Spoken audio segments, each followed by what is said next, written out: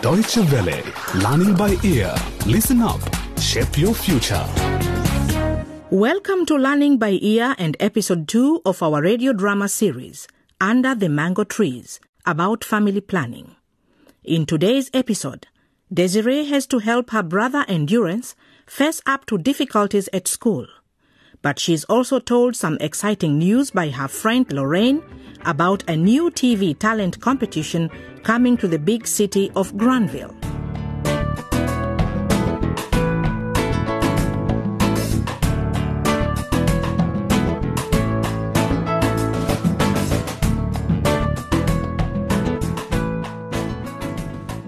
Desiree and Endurance caught the same early morning bus every school day to get to Kentown High School, 20 kilometers away from their village, Mtelera. By the time they got there, Endurance was usually too tired to enjoy school.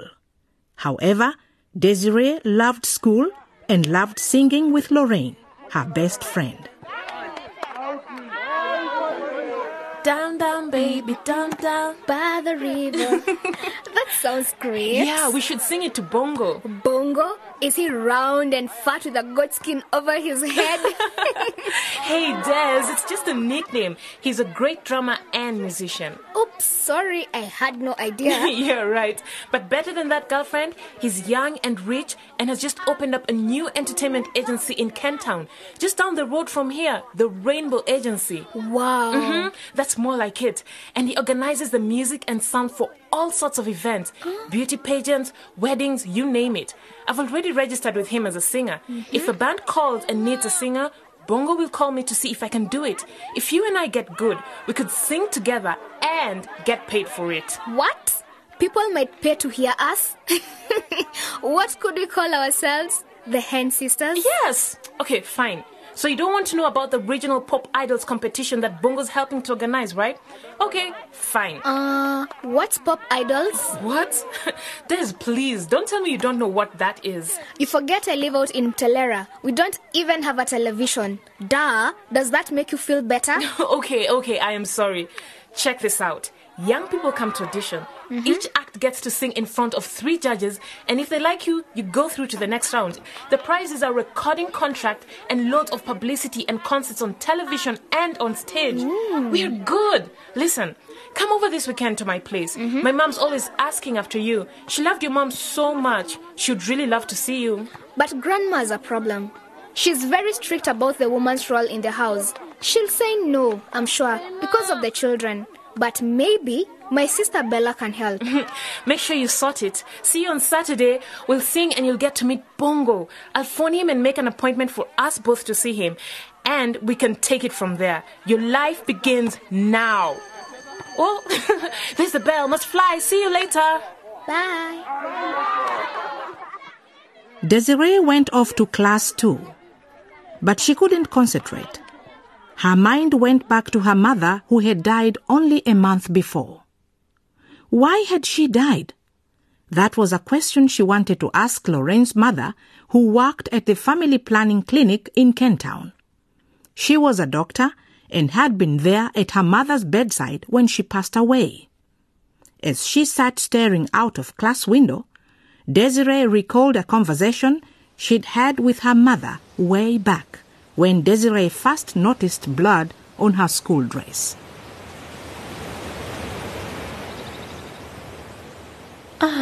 You mustn't worry, Des. The bleeding is a sign that you have changed. You are now producing an egg inside your body. What? Like a chicken? Almost. Except we only have 1 egg that grows once a month inside our ovaries. And we have 2 ovaries, left and right. Look. See? 1 egg is tucked up there. If it is not fertilized, it drops down, down, down, and goes out. That's the blood you see every month. Desiree, so now you know that you can produce an egg and could actually become a mother. Except, of course, you won't. But it is the unfertilized egg that your body gets rid of. Then another one grows on the other side a month later, and the same thing happens again. And each month, there is bleeding. How does the egg get fertilized? It gets fertilized when the man... this is difficult to explain. Look, here's a picture. You've seen your brother naked. Well, one day he will have a wife, and you see this. This releases sperm. They swim up towards the egg inside the woman and fertilize it. It's the wonderful story of creation. Now the egg will not drop down because this time it has been fertilized and is going to become a baby. So I know when I miss a period that I'm probably pregnant. Dr. Alice tried to tell me about ways of stopping the sperm getting to the egg, but it wasn't approved of. Miss Thomas, Desiree, wake up. You haven't been listening to a word I've been saying. Stand up. Yes, madam. Listen. Please hand out these questionnaires, one to each student. Where are we getting questionnaires? Listen, everyone. Listen here. I want each of you to write down the following. How many members of your family live in your household? How many are attending school? Any school? What time do the pupils go to bed? Do you do any kind of work? If so, what and why? Is it for money, experience, or for fun?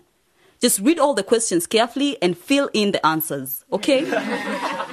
We need to help your parents and carers to make better pupils out of you.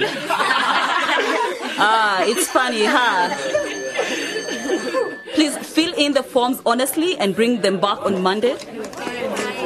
Oh, Desiree, a word, please. Yes, madam. Endurance smelled much better today. Most of the children at Kentown High School come from the urban areas nearby. So they had already made fun of Endurance's farm life, and he certainly didn't need to give them any more excuses to tease him. Desiree was having a hard time persuading him to fill in the questionnaire as they rode home on the bus. Listen, Miss Davies won't tell the rest of the class what we write. They will never know.